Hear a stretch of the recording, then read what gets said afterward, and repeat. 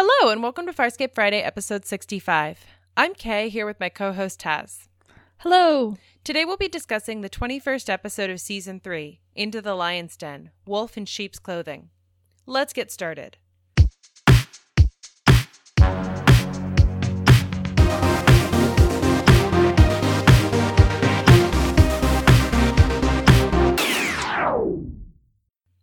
Welcome back. Into the Lion's Den Part 2 begins where Part 1 left off. With Grayza now breathing down Scorpius' neck, he tries to force John to work on the wormholes. When denied access to Talyn, Crais makes a move that appears to betray them all, but actually gives him the ability to destroy the command carrier, Scorpius' research, and with it, both Talyn and Crais.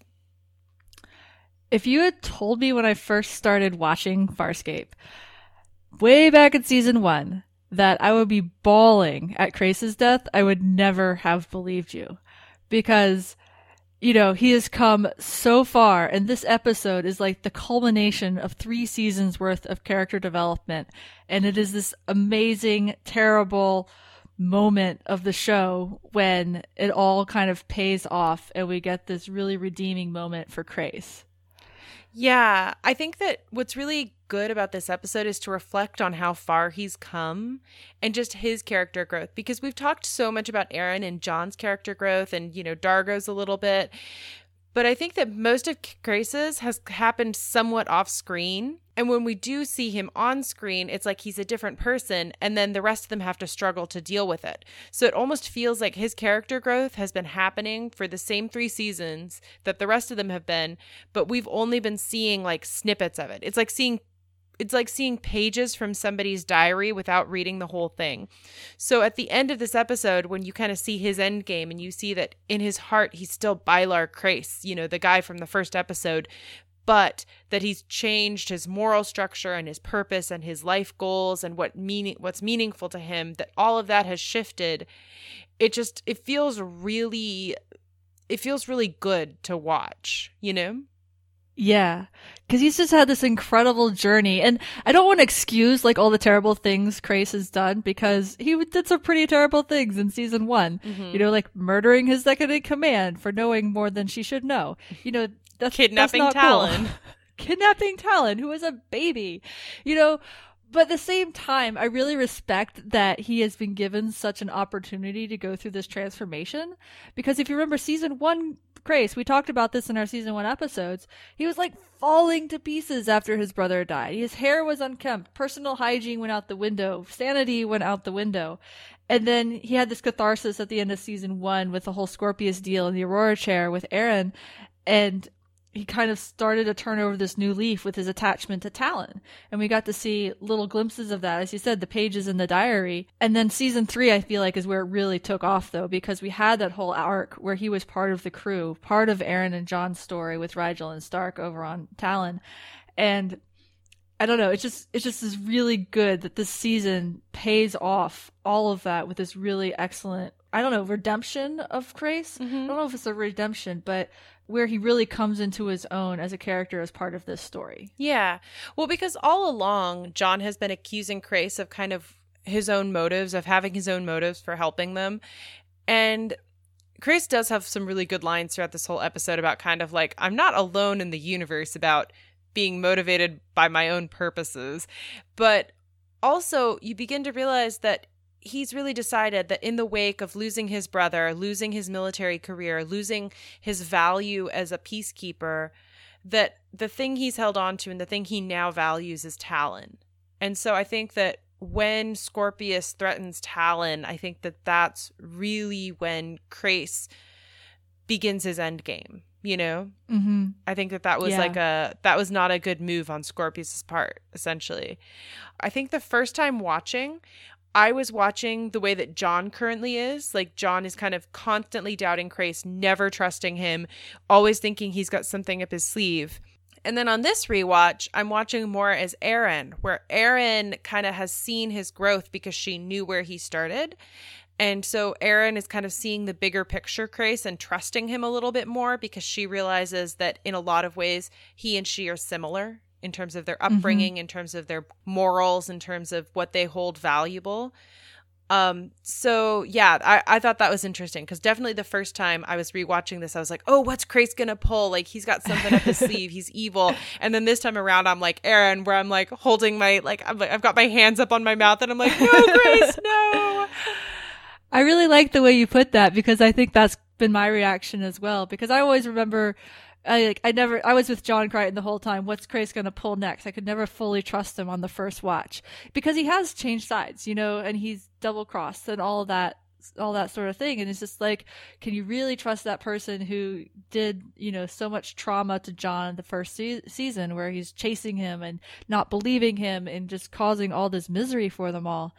And yet here we are. And yeah, Erin has always had a little bit more faith in him. She has always been that little bit more, hey, I know where he's coming from. I think I get it kind of situation because of their shared background. And kind of they have a very similar journey in some ways of leaving the Peacekeepers and coming to peace with that. So yeah, I like that framing of it. So this episode is actually plot-wise very straightforward.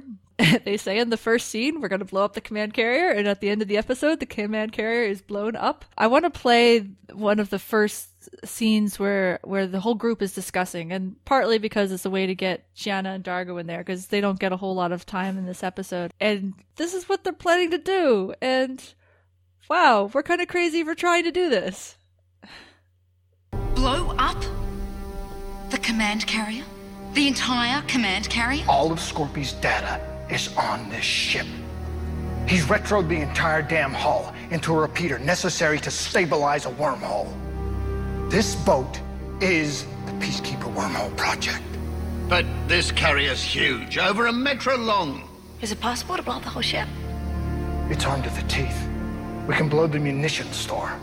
How we can stick a banana in the tailpipe. I do not care how we do it, but we do it. There are over 50,000 men, women, and children aboard this ship. Then we find a way to get them off before we blow it up. John, there's no way. Is this not what we came here to do?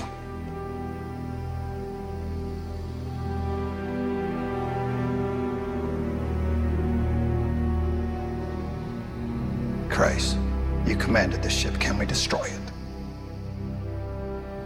It's possible.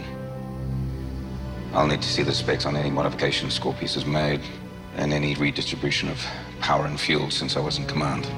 Good. We have a start, and we will find a way to get the people off.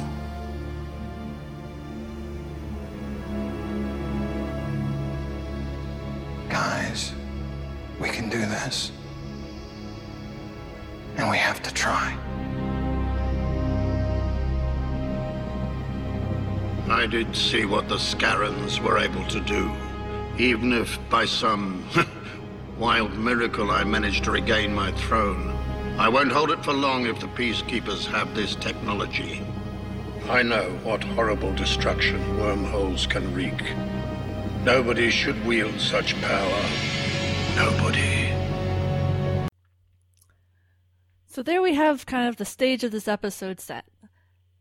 They have to destroy the ship because it's part of the project. It's part of Scorpius's research and technology that they're using to stabilize this wormhole that's outside the window. And what I really love about this exchange is like, you want us to do what now? And you have all these voices being like, this is a really big ask. I mean, this is 50,000 people, 50,000 peacekeepers aboard this ship. It's huge. And John doesn't even have a plan for it. He's just like, let's just blow up the arbory. And like, is that really going to work? And what I really love about it is asking Crais, because it was his ship, and like the knowledge that he has, and is like giving a considered and a deliberative, okay, let me think about this. Get me some specs. We'll see what we can work up. And I really love that note of Crais' knowledge of it. Erin worried about the people because she grew up on it. She knows these people, and everyone else is just being like, we're doing what now? Yeah, well, because when John walked into the room, the rest of them were talking about how, hey, with Grayza here, we pretty much could just walk away from this and the wormhole project will wither and die because Grayza wants to shut it down.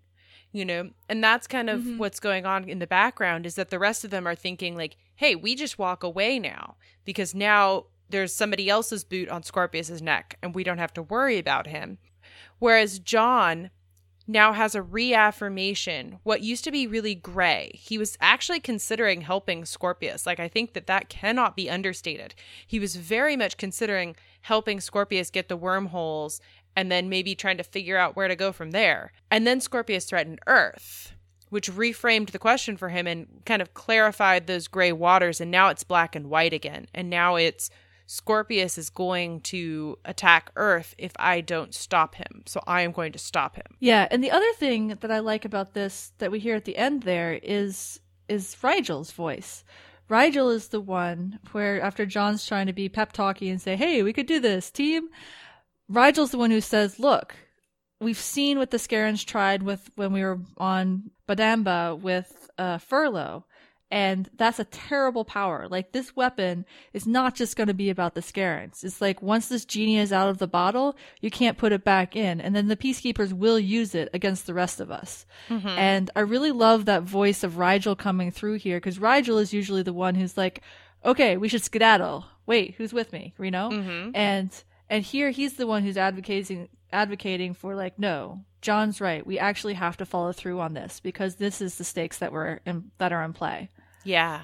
You bringing up Crais is also really important because last episode we kind of mentioned that they're using a lot of his knowledge to have this whole plan, because John's plan initially was like wipe the data, then it kind of became mess up the data, then it kind of became run away, so John has this like ever fluctuating plan, and they are relying really heavily on Crais's knowledge in order to do any of this.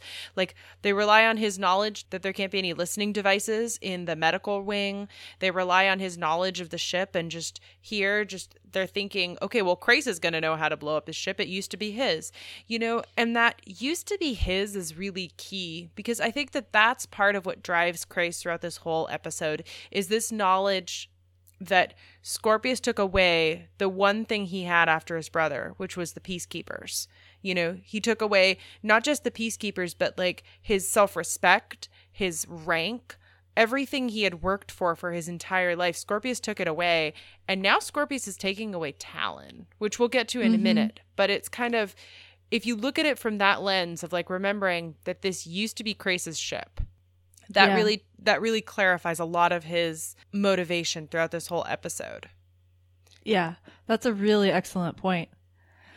So next we have a little interlude with John and Harvey within his head. And as we mentioned last episode, that we're in that same headspace where they're in World War II. Beside a truck, it's black and white. They're wearing army gear.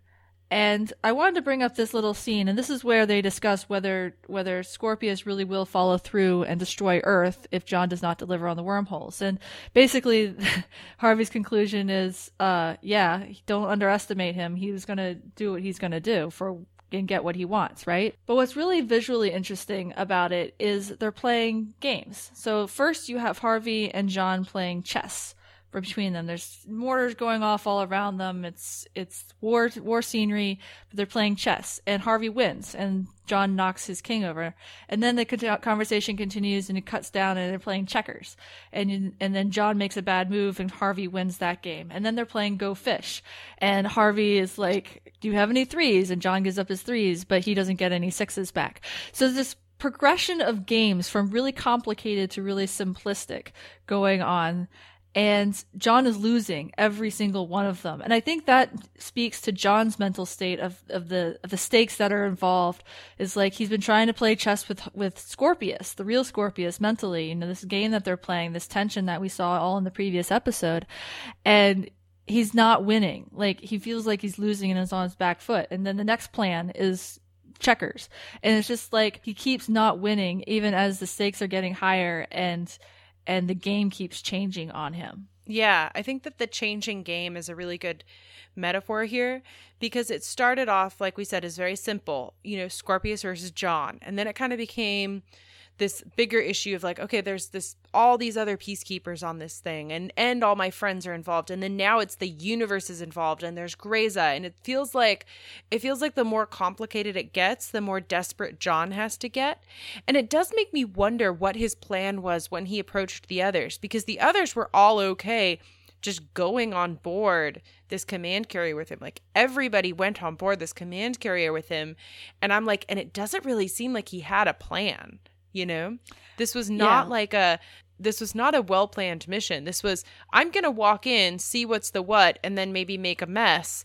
But it definitely wasn't as thought out as Nerve and hidden, you know, as the plan they had in Nerve or any other time they've actually had to come up with a strike. Right. Well, I feel like that also just speaks to the desperation that they're feeling. Like, they're going up against Scorpius, who has been hunting them for 2 seasons now. And they have to do this. They have to try, or else they can't live with themselves. And it, you know, goes back to the episode title, you know, Into the Lion's Den. They are, the lambs to the slaughter. They're going in knowing it's probably going to turn out poorly, but they have to try just because the stakes with the wormhole weapon are so high. Mm-hmm. But yeah, I don't really feel like John has a plan. Even when he says blowing up the command carrier, like, stick a banana in the tailpipe, right? You know, that kind of imagery. He doesn't know how they're going to do it. He just knows that they have to try. Yeah. And that's where they're at right now. And that's where Crais comes in. Yeah. And he's the one who actually formulates a plan and a way to execute it. Yeah, and the rest of them are having experiences outside the John and Scorpius plotline. We're mostly going to focus on John, Scorpius, and Crais because that's kind of the big stuff. But Erin does get a little resolution to her own plotline, which is that she is again in this fake Terra, you know, like fake planet training ground that they use for training exercises, and apparently when it's not being used for training exercises, is used as like a recreation area for people. And she sees this little girl that's being pushed down by 2 little boys, and they're beating her up. And Erin scares them off, and then she's talking to the little girl, and she's having this interaction that's very friendly and very emotional, where she's saying, you know, trying to give the little girl reassurance. And right at that moment, her friend comes along and tells Erin not to make the girl soft. I think what's going on with Erin throughout this whole episode is that Erin is by no means soft, but she's also no longer in that headspace where she would have ignored a child, you know, being beaten up, you know, and thought like, okay, well, that will train her to be better, you know? Yeah. Well, she's learned how to navigate being strong and when it's necessary and when it's not necessary, and how also softness can be a strength. I mean, think of Zan in one of the early episodes. You know, I think she has a line very similar to that in Throne for a Loss, when she's talking with the boy that she's taken off of the gauntlet. Is like, don't mistake softness for weakness. Mm-hmm. It's not the same thing.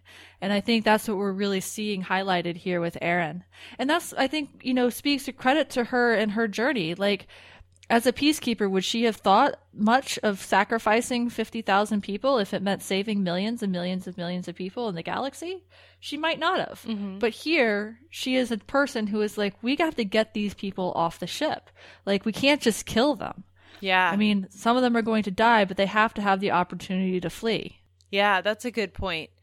I like that comparison to Zan, because I definitely think that is where she's coming from, because it's kind of the moral question of 50,000 people. That would be a line that we hear coming out of Zan's mouth if Zan was still alive, is kind of the morality question of it. So Scorpius's next move after threatening Earth is to try and put even more pressure on John. Like, he limits the crew's ability to move around the ship, but mostly, and this is I think where he missteps, he limits Crais' ability to go to Talyn. He said he has, you know, peacekeepers outside of Talyn, and they say you can't go into Talyn per Scorpius's orders. Yeah, it's a kind of a quiet confrontation in the space outside of Talyn in the hangar bay, and Crais then goes and meets up with Lieutenant Laurel, who was his former friend, current spy, who he's, you know, was kissing last episode. And they have this kind of fraught conversation where he's like, you can tell that he's upset that he can't get on to Talyn. And it's breaking him up inside. And Laurel tries to be reassuring and saying, oh, you know, maybe we just go talk to Scorpius and maybe it'll work out. But Crais knows, I have to trade something for access to Talyn. And at first, it feels like, uh-oh, what is Crais going to do? And I'm going to play the clip that follows that, because it is a pretty big uh-oh. You have something for me? Yes. A Demand.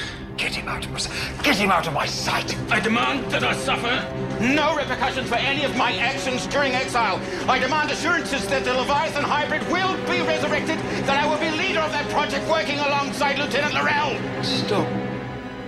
Let him speak. You have something comparable, I assume? more than comparable. Any deal you strike with me may not prove enforceable once Commandant Grazer returns. If you delineate my requests in an executive order signed while you were still in command of this vessel, High Command must honor it, no matter what dishonor you may endure. I accept your terms. Release him.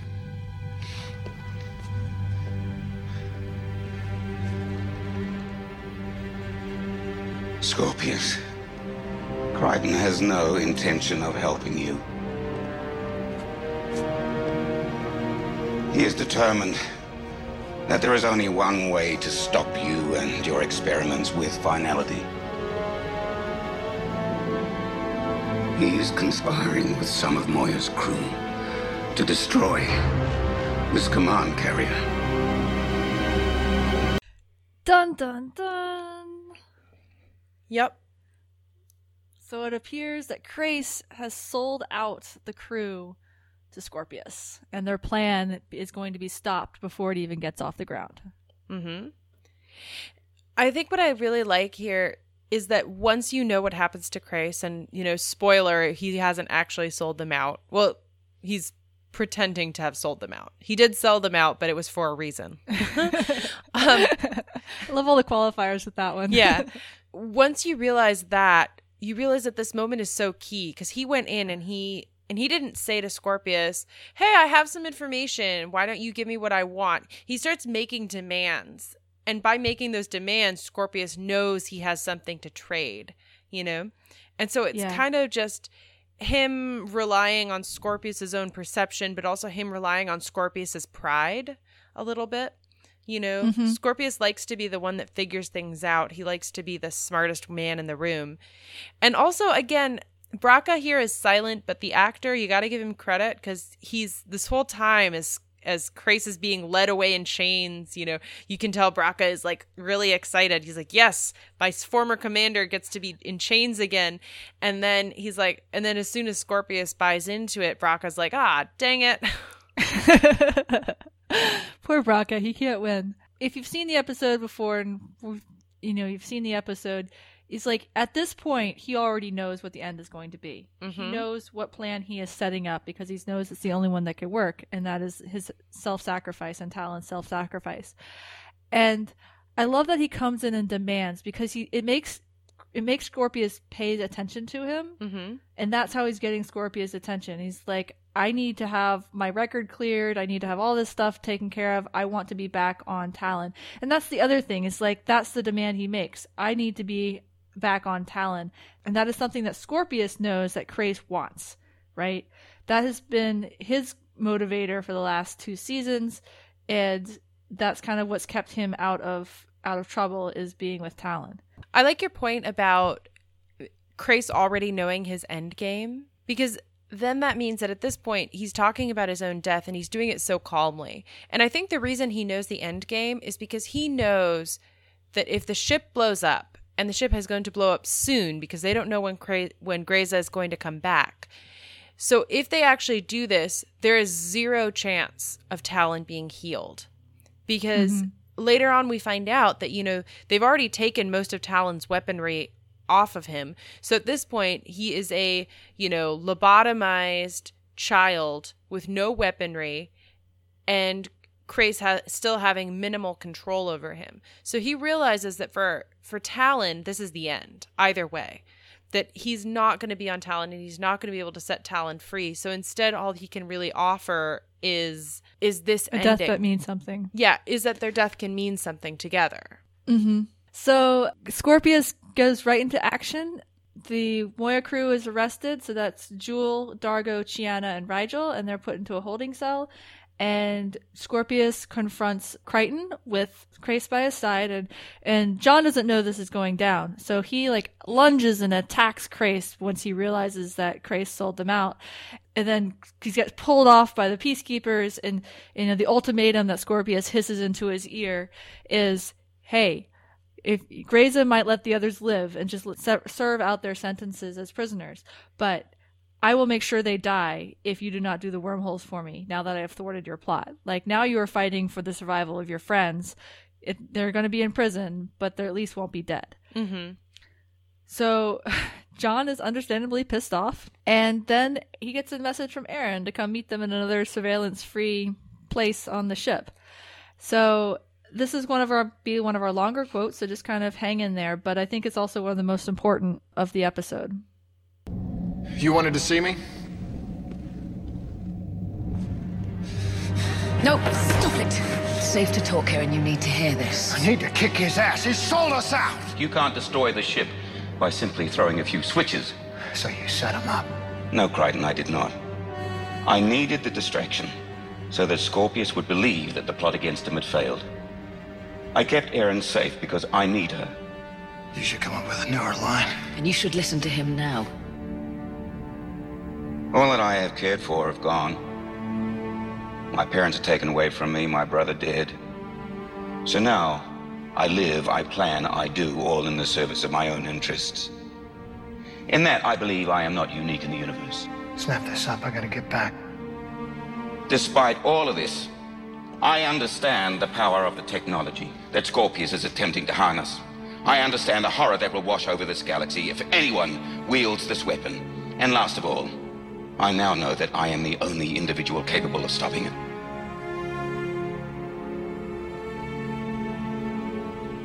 Have fun.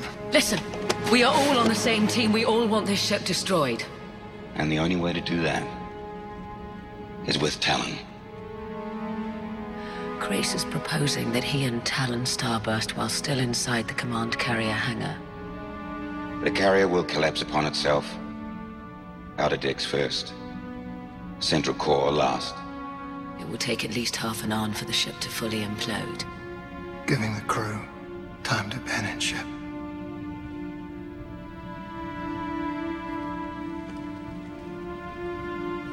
Tell me, you believe this? Do you have a plan to destroy the ship?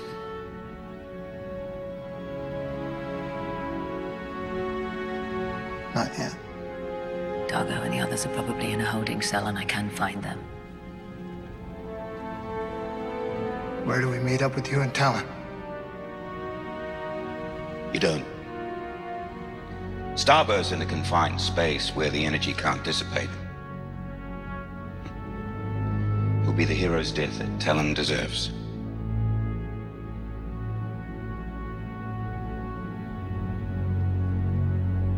You're gonna die.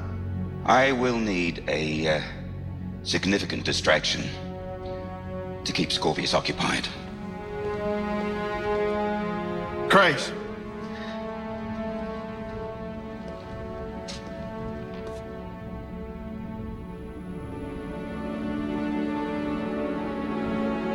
I'll get you one. Note there that Crais says the hero's death that Talyn deserves. Because Crais here is explicitly calling out that he's serving his own purposes here. And I think in some ways, part of what he's realizing here is that there's nothing else for him. He's either going to spend the rest of his life on the run from the peacekeepers, or imprisoned by the peacekeepers, or quickly killed. And so he's figuring out what's important to him, and what's important to him is Talyn, and giving Talyn an ending that is not Talyn becoming a peacekeeper experiment, Talyn becoming, another peacekeeper prisoner himself. I don't know. I find this whole thing very meaningful, and it changes how you see Crais, I think, over the past couple of episodes and even the past 3 seasons. Mm-hmm. Yeah, and not just saving Talyn from the peacekeepers, but saving Talyn from himself. Because if he is decommissioned and lobotomized. They've only taken the mech parts, I think, so far, but once he has the personality overhaul done, he's not going to be Talyn anymore. And that's the kid that Crais loves, right? And he's losing Talyn whether or not Talyn survives the procedures and whether or not Crais survives being able to see him again. You know, that's all this stuff, but Talyn will be forever changed. And so this is a death he can give Talyn as Talyn is. And save him from himself, save him from the Peacekeepers and all of that. And I think for me, this is the moment when he says, you know, we're not going to meet up again. I'm going to die. You know, he doesn't say that, but that John says that a moment later. And you can see the shift in John's perception too of what Crais is doing here. He's like, you're going to do the actual suicide run. This is not their first suicide run as a team. But this one does not have an exit strategy. You know, like the Gammak base at the end of season 1, that had an exit strategy. It was a long shot. They pulled it off, sort of. But, you know, this one does not have an exit strategy. And I think that garners some respect from John, or at least the willingness to work with it. And the other part of this scene I really like is the dynamic you can hear between Aeryn and John. Because Erin's the one who says, hey, come over here, we need to talk. And she's the one who prevents John from beating up Crais. And she is the one that he turns to evaluate what Crais is saying. He's like, do you believe him? I will trust you if you believe him that he is sincere in what he's doing here. And given all the difficulties that these two have had the past couple episodes since they've been reunited, I think that speaks again to their partnership and their trust in each other when they're working a job, and still the fundamental trust they have in each other and belief they have in each other that still exists, you know, despite all the chaos and the drama that they've had to go through with Talyn John's death. Yeah. So the other thing that I think Crais has really been lacking, and I think maybe something he comes upon when he's here, is that when he was a peacekeeper, he had this real sense of purpose. As many problems as he clearly had with the peacekeepers, what with them kidnapping him and his brother as young children and, you know, molding them into, you know, soldiers, I think that Crais's purpose really has been Talyn. And then now he has the secondary purpose, which is he's seeing the larger picture that I think even John and Aeryn don't necessarily see the fullness of, because Crais was a high-level military commander. And so he knows how the Peacekeepers work, and he knows exactly what will happen if they get their hands on wormhole technology. So I really love here that it's him that's calling out the horror of it, and it's not John or Aeryn or any of the other characters that were used to being like, oh, wormholes are bad, you know, because... You know, both Rygel and Crais in the past couple episodes have been the ones, or in this episode, have been the ones to say the Peacekeepers cannot have wormholes. No one can have this weapon. Yeah, and I think it speaks to the two people who have a past of abusing power, know just how far that power could be abused, you know? Because I don't have any illusions that Rygel was necessarily a kind dominator. I don't think he was sadistic, but, you know, he's very self-centered. He would get the job done and sacrifice people. And Crais, as a military commander, a captain on a peacekeeper command carrier, certainly did the same thing. Certainly we've seen him do the same thing. And so they know how far people who have an agenda will go and what lengths they will go to and what lines they will cross. And I think the others do have kind of an understanding of part of that, but you know, there's still that shield of being somewhat in ignorance, whereas there's no ignorance when it comes to Rygel or Crais right here, especially of like, no, this will be as bad as you think it will be. In fact, it'll be worse than you think it will be. Yeah, that's a good point. If wormhole technology had existed, Crais and Rygel would have been exactly the sort of people that would have operated it and would have been in control of it. So they both know this is bad and it shouldn't be in anybody's hands. Yeah. So John goes back to play his part, and one of the things that's been happening a little bit last episode and a lot this episode is that when John is not paying attention, his subconscious is writing wormhole equations, and it's writing them all over his skin, really. And I think the thing I like about that is partially that John went crazy because of Scorpius, because of the neural clone last season. And here it is again, his he's really just tiptoeing that line of sanity and insanity. And also, by writing it on his skin, it really feels like this thing that has consumed his life, wormholes, is actually being expressed outwards. You know, it feels almost like it feels almost like in some ways, you know, when people are depressed or upset and they start cutting, and it's a way of kind of like externalizing this internal pain that they feel. And that's a little bit how I feel with these markings on him, is like these wormholes have just become all of who he is. His entire self is these wormholes at this point, and he's just expressing them on his skin. I don't know. I think it's just well done. Yeah. It is well done. And I think what I love about it too is it's kind of beautiful because he's using the notation of, you know, it's not Earth numbers or anything. It's ancient numbers or the ones for this part of the galaxy. So it's really beautiful flowing script, and it's like tattooing himself. And I really like that idea that he's now embodying the wormholes, because he keeps getting distracted, and Kokura will come up to him, the peacekeeper scientist, and say, "Oh, look, you've solved this problem." And he's really excited. And John's just kind of like, you know, out of a daze and being like, "Did I do that? I don't remember doing that." But he has been doing that. Mm-hmm. So he's been working on the wormholes, and he has to now come up with a distraction for Crais. And he comes up with a really, really good distraction. He gets permission to go over to Moya to get his module. And there's actually a really touching moment that I want to get to before we move on to the distraction part, where John tells Pilot and Moya what's going on. That what the plan is. So while the peacekeepers are with the module, he's in the den speaking one-on-one with Pilot.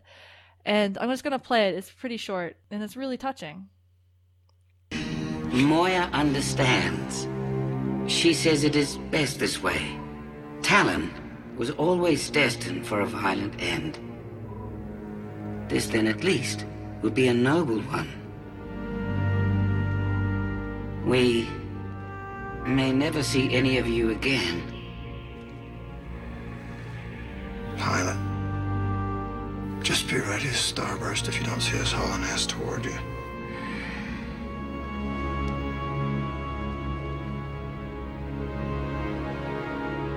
You give Moya my love. And her love to you,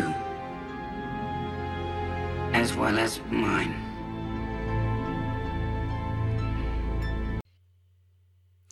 And John right there, he's like caressing Pilot's shell, and he's touching his face.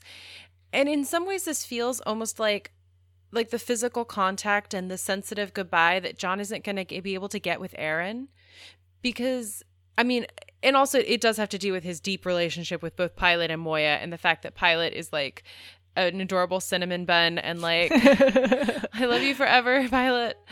Really, yeah. But I don't know. I think that for me, this really felt like this really felt like physical contact that John needed. Like nobody has really touched him in a really long time since Aaron has left. Mm-hmm. And it felt very sensitive. Yeah, and very intimate too, because they're doing the forehead touch too at the very end. And this is where having puppets instead of CGI really pays off, because you can't replicate this kind of tactility with computer generated imagery. Mm-hmm. And it's really touching for me, because it's also the outward expression of, you know, Pilot and Moya saying, "Yeah, we love you too," like out loud. Mm-hmm. You know, and John saying, "Hey, we love you, and I know this is terrible," and kind of understanding, like, this is again with what Crais is understanding, that this is a way to give Talyn a rest that is worthy of who he could have been, you know? Yeah. And it's just this really compassionate moment between them all. And I really like that you say that John hasn't had that kind of contact and touch with people, because he keeps saying, "Don't touch me." And especially in the last couple episodes where Scorpius has tried to touch him, and he's like, "Oh, hell no, you're not going to touch me." And he jerks away. He even jerks away from Aaron a couple times. And mostly she's trying to prevent him from killing Crais. But the point stands, is like he's being very standoffish. And not just for others reaching out to him, but him not reaching out to others. And here you can see him reaching out to Pilot and Moya, because those are the only folks he can talk to at the moment safely. Mm-hmm. So John convinces, kind of by calling Scorpius a chicken, that Scorpius should go out in this wormhole that the command carrier has created. Because I guess the issue is that they can create wormholes, but anybody that goes through the wormhole liquefies. So right. John, you know, takes Scorpius out, and it's this amazing moment because the entire crew, everybody in this entire crew is completely still, and they're all listening to the audio of Scorpius going through the wormhole. And it reminded me a lot of like the moon landing or something, like just everything on this command carrier stops, which allows Crais and Aaron to get their plan in place to take back Talyn. Yeah, it's exactly. I was going to make the same comment. Like, have you ever seen Apollo 13 or The Right Stuff or anything like that, where you just have everybody listening to the comms chatter of the astronauts live? That's exactly what it is. Like, you have peacekeepers walking through the hallways who are just stopped, and they're just looking up at the speakers on the walls, listening to this momentous thing where John and his module can protect them from the wormhole, and he and Scorpius are going through it, and there's some turbulence, and it's a little tense, and Kokora can't raise them, so there's a little bit of drama going on. And then you also have, them coming back on the line and saying, hey, we're safe now, going through. And it's like, the first time something of this daring has been done. And you can tell when John is inviting Scorpius to come along that Scorpius wants to be blasé about it, but he's totally not. Yeah. Like, he really wants to go see what a wormhole looks like on the inside. He's got this look on his face that's just like, so calling him chicken, I think in any other circumstance, Scorpius would roll his eyes, with enough self-possession and secure enough in himself that wouldn't matter. But he actually really does want to go see the wormhole. I think that the other thing about that is during the wormhole, Scorpius kind of says, I've never felt more connected. This is almost a religious moment for Scorpius, the thing he's been chasing for so long, and now he sees it and he's almost could reach out and touch it. It's Scorpius being deeply honest in a way that I just don't think he either intends to be or usually is. And yet John here understands that he is doing this for a purpose. He's doing this to keep Scorpius and the rest of the command carrier distracted for as long as possible. And I don't know, it was an interesting moment just because of the dual purposes that were going on there. Yeah, and at the same time, though, I still get the sense that, there's this kinship between John and Scorpius because of the wormholes, because John has gone through this kind of awe. He's been doing this research. He's been getting distracted while working for Scorpius while it unlocks in his brain and it's coming together, and he's starting to see all the pieces that he can't quite fit together, but he's getting there with the subconscious guidance. And, his justification to Scorpius is this module protects me for a reason, and I'm starting to figure out why. I want to go test it out. But he never explains what that reason is. It's still just an intuition. We talked about last episode how Into the Lion's Den sets up John and Scorpius on equal footing, and there's almost this, this negotiation of a relationship that's more than just enemies. And I think you're seeing that here, where there's Scorpius opening up and being honest with John about his feelings about wormholes, even if it's just for a moment. And it kind of goes back to last episode where he says, hey, this is my past. I want you to understand me so you know what's at stake here. And so there's this reaching for connection between the two of them, and especially on Scorpius's behalf with John, even though he doesn't fully trust him. I mean, clearly he has contingency plans for forcing John to do what he wants. It makes their relationship much more complicated. Yeah. It's not strict enemies. It's not black and white. Meanwhile, Crais and Aaron, they've gone to Talyn's hangar. They've taken out the peacekeeper that was saying, hey, I've now been given orders to shoot you if you try and come back on Talyn. And they have a really warrior goodbye. They have a moment of... Oh my gosh. Yeah. It's like heartbreaking. So the visual on this is incredible. It's this big hangar, and you have the two of them kind of wide view of them kind of standing almost in silhouette because it's dark. And Aaron reaches up and holds Crais' face and just stares at him for a minute. And there's this you can see all this unspoken stuff between them, passing between them. And she says, now you have to go. And that's it. And she pats him on the cheek and she leaves. And it's just, oh my God, the two of them, such intensity. They really sell this because I think the two of them just have this such kinship. And they've had, I think that since Aaron has been on Talyn, they've had a real connection in terms of them both being peacekeepers together. And in season 2, Crais was kind of trying to use it as you should come on Talyn and, be with me and we can be peacekeeper married. But I think that in season 3, it's really just two warriors getting to know each other kind of thing. At least that's the feeling I had from this moment is It's two people who have a deeply unspoken connection that are kind of like, okay, this is it. Goodbye. You know? Yeah. And I think there's respect in there too. Mm-hmm. You know, she's respecting what he's doing right now, and she understands why he's doing it. And because she's also the other crew member that has the deepest connection to Talyn. Mm-hmm. And she understands the bond that Crais has with Talyn, because remember, she gave up that bond in Green-Eyed Monster when she had the opportunity to deepen it, and she had that connection to Talyn for a while, but she gave it up for John. She's like, John Crichton is more important to me than Talyn. And so she understands the connection there and how deep it is and how deep it could be, but is not the choice that she made. Yeah. And so I think she's respecting Crais and his choices and his choice to stay with Talyn and do this. Yeah. So I want to play the next clip, which is Crais talking to Talyn and letting him know that this is their swan song. Yes, Talyn. I'm here.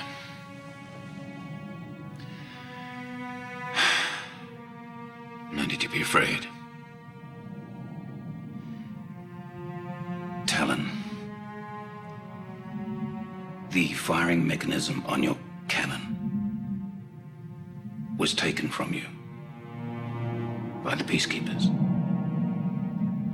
The rest have been captured. And Moya will soon be enslaved. Unless we do something.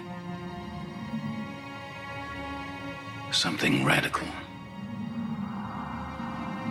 You and I. Together. So this is really Crais making his case to Talyn. And this is him treating Talyn somewhat as a child, because, you know, phrasing it as the Peacekeepers have taken this kind of is like a little bit misleading. But at the same time, he's telling Talyn the facts. The situation is dire, and Crais, who's, you know, a consummate strategizer, the only solution he sees is for them to commit suicide and save everybody else. Mm-hmm.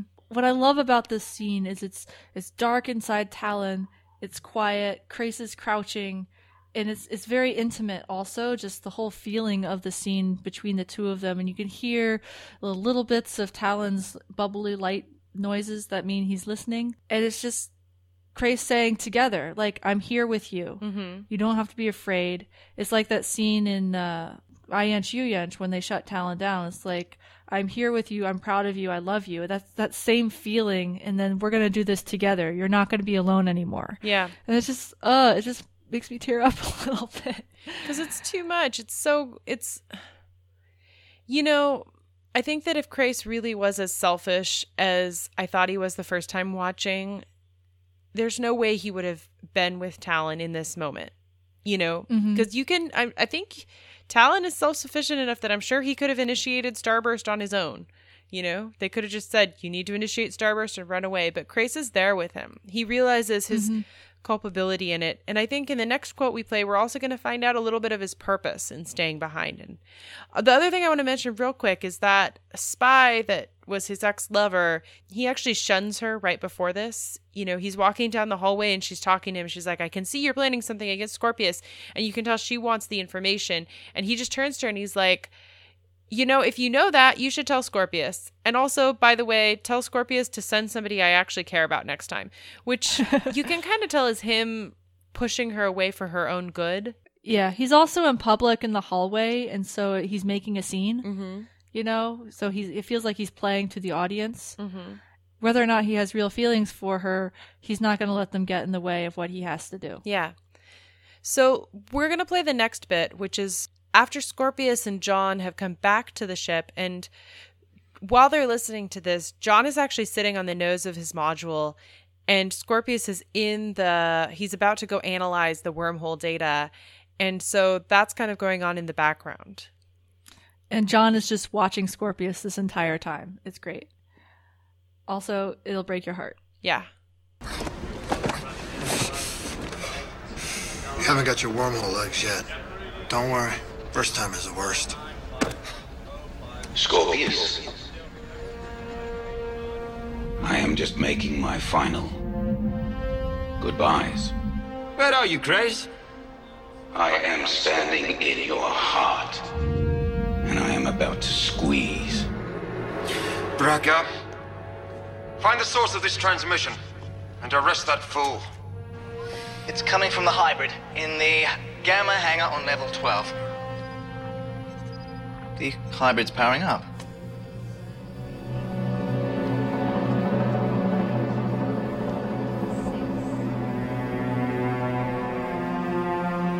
You are the most repellent of creatures, Scorpius. You weren't born into peacekeepers. You weren't conscripted against your will. You chose to be one. I want the bay doors sealed. All prowlers scrambled. That hybrid must not get away. The hybrid's building to maximum power inside the hangar. I don't think he's planning to escape. The last time I left this ship, my ship, I did so under a veil of secrecy. You forced that situation. You took away my command. You stole my life from me. Well, this time, Scorpius, I am not leaving quietly. Somebody find that fool and get him out of that ship!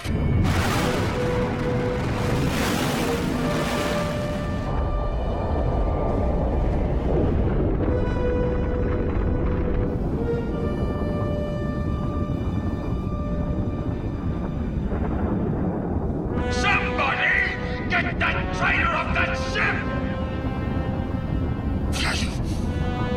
I suggest you hang on to something.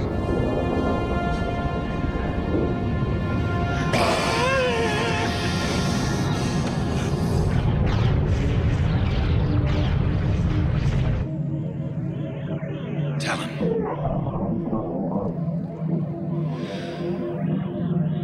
Starburst. Oh. And Talyn starbursts and dies, and Crais dies, and the ship goes into explosions, and oh my gosh, Lanny Tupu is amazing. Incredible, this whole scene. And there's the two lines, I am in your heart and I am prepared to squeeze. And then Talyn starburst, and it just, my heart breaks on those two. Yeah. Well, and also, I just like that moment, the I'm about to squeeze and, defining he's saying, I'm in your heart. And I think that kind of gets at what he talks about later, where he's talking about how Scorpius stole everything from him. That Crais already had nothing. He lost his brother, he lost his family, and then Scorpius took the only thing he had left, which was his command. And so that's, I think, why he's defining it as Scorpius's heart, because Scorpius, in a lot of ways, also is very much defined by his relationship to the peacekeepers. He's very much defined by rejecting his Scaran half and aligning with his Sebacean side. And so in taking away this command carrier, Crais knows that there's no coming back for Scorpius from that, Mm-hmm. Yeah, and taking away the command carrier is taking away his life's work, which is to defeat the Scarans through wormhole technology. Yeah, that's really apt. And I think the other thing I like about this is there's this transition moment where they don't want Crais to run away and take Talyn with him. They're like, make sure there's prowlers scrambled and we're going to capture them again. But then Braca's like, he's powering up, and then there's that realization that, wait, he's powering up within the ship. He's going to explode the ship. And then you have John, who's just been staring dead-eye at Scorpius this entire time. And Scorpius has kind of been noticing, and then he realizes that John knows what's happening. And the whole thing kind of clicks in Scorpius's head. And it's a really nice moment of, oh shit, I was played. Yeah. And it's just so poignant, and all these things coming together, and I don't know, it's devastating in a lot of ways. I'm going to put this out there. I think Crais makes the best speeches of anybody. like in this. Honestly, I'm being serious here. Like, I'm remembering back when he's with the Scarran carrier, where he went all full peacekeeper. Like, that was a good speech, and then this is a good speech, and I think he has another one at some point that was like legit good. Mm-hmm. Yeah, I could buy that. A little bit of maybe classic education somewhere if you like to read it all. Yeah. I don't know. But it's so poetic, and I think that's what catches, and I think that shows how well this episode is written also. It's like they really understand how to make this moment really big and really powerful and really a payoff for Crais as a character, for this episode, for this plot arc that's happening, which is destroying the command carrier, by giving that moment to Crais and Talyn, as opposed to John Crichton, who could have, exploded a munitions bay or something. It's just like the grandeur of it is perfect for what they're accomplishing storytelling wise with the scope of this episode. Yeah. And like I said back last episode, I think that this moment really redefines the past 2 episodes as being Crais episodes. These are, it's still the John and Scorpius, they're the dance that they're doing with each other, but at the same time, this really is Crais's moment. Yeah. And it also highlights the sacrifice required for this kind of stakes. Because the stakes are the galaxy, and Rigel has articulated it, Crais has articulated it, and now this is the price that they have to pay in order to prevent that from happening. Yeah. And I think that we haven't really appreciated that until this moment, that stopping wormholes from falling into bad guys' hands has required an incredible price from our crew. At first, Talyn John died, and now Crais and Talyn have died. Yeah. So what ends up happening for the rest of the episode pretty much is everybody trying to escape, lots of escape pods. Erin goes and rescues the rest of the crew that was in a prison. She has a face-off with her ex-friend who is going to shoot her, but then, by coincidence gets exploded. So yeah, that didn't feel as like emotionally, that was not as good an emotional beat as they had in the rest of this episode, I think. Yeah. Dargo gets a little moment to shine where he's like, pilot, we need a ship. And so he basically voice commands his Luxon ship to come rescue him and the girls and Rigel. Erin is meanwhile grabbed herself a prowler, and yay, she finally gets her own ship again.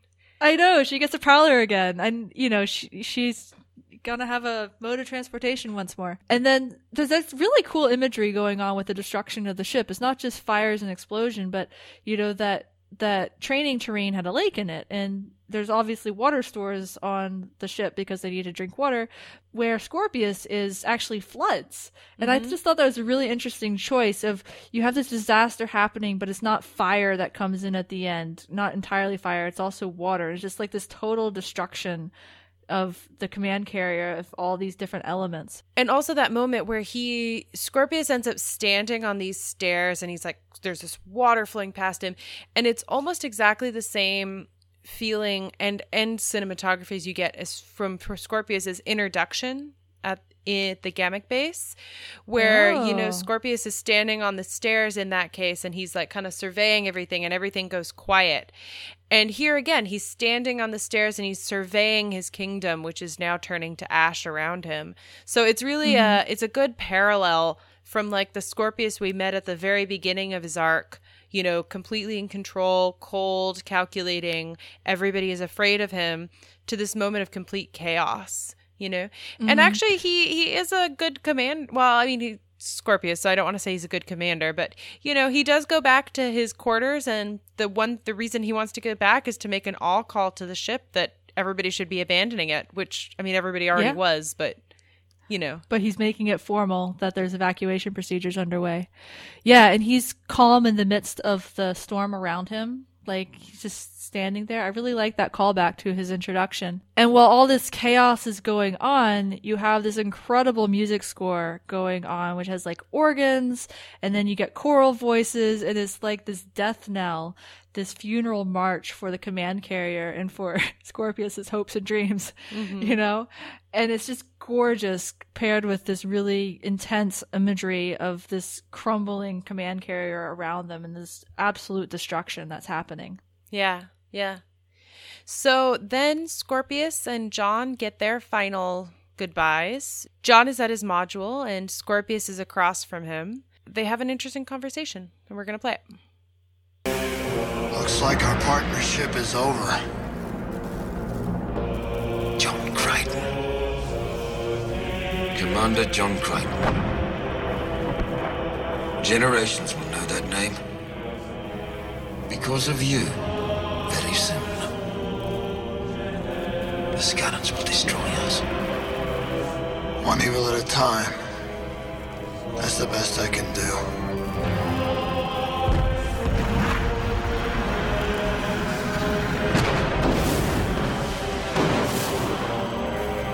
Tell me, Gandhi, you still going after Earth? To what purpose? Vengeance against you? The only vengeance I cared about is no longer within my grasp. While holding 2 lights, depress 317. Then release. Hold 2. Press 911. And release.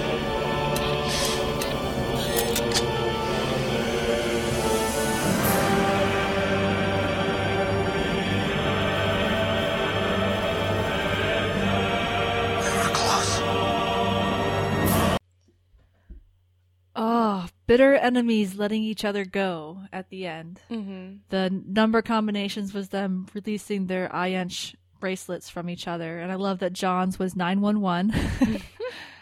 But what I find really touching and really speaking to this new relationship between John and Scorpius is the last thing that John says in this exchange right here is, we were so close. They were so close to getting wormholes. And it's like sharing that this discovery between the two of them was something they were working toward. And scientifically, they both wanted it. And even though John prevented it from happening, there's this kind of kinship of, we almost had it, you know? Mm-hmm. And I don't know, there's something in there that just resonates with me with that whole moment that Scorpius had earlier that we talked about, with like being really touched and connected to the wormholes. So yeah, it's good. It's a good moment, and I think that it's really a closing in this specific chapter of their relationship, because it also ends with John saying, you know, if we're gonna go, we better go now. And Scorpius is like, you know, I'm not sure I'm going to go. Yeah. And so it really is this kind of closing of this chapter, because both of them now have bigger enemies and more problems on the horizon. The other thing about that moment is that Scorpius could have taken that moment to kill him, you know, or attack him. And he just doesn't, you know. He realizes it's over and he just decides to go in a different direction. Yeah. And like even the threat of Earth that John asks about is like, well, what's the point? You know, this is not going to come to fruition. The only thing I wanted was the Scarrans to die. And even taking vengeance on you would not help that. You know, it really speaks to Scorpius's goal-oriented way of thinking, you know. Our crew gets back to Moya. Kolkura has a very sad fate. John helps him into the Aurora chair and has him basically wipe away all his knowledge of wormholes. Poor guy. I always feel bad for him. But he had the choice. He decided to do that. He decided to do it on his own for the greater good. So, you know, he came around too. John Crichton making friends wherever he goes. And then we have the crew kind of starting to decompress from this pretty traumatizing couple days. Jewel says sounds like she's probably going to be leaving. You have Dargo starting to say goodbye to Rigel and Shiana. And Shiana, you know, Dargo asks her what she wants to do. She's like, I might find the Nabari resistance. Some of the information that Rigel traded for was knowledge of his empire. So he wants to go still get his empire back. And Dargo, you know, he got information on his wife's killer, his brother-in-law. And then it also ends with John and Aaron sitting silently together, and John is still writing the equations all over his body. Yeah. So next week, what do we have? We have Dog with Two Bones, which is the season 3 season finale. All right. We are here at the end. So if you have any comments you want for our season 3 wrap up, please email them to us at farscapefridaypodcast@gmail.com. We are also on Tumblr and Dreamwidth at Farscape Friday Podcast.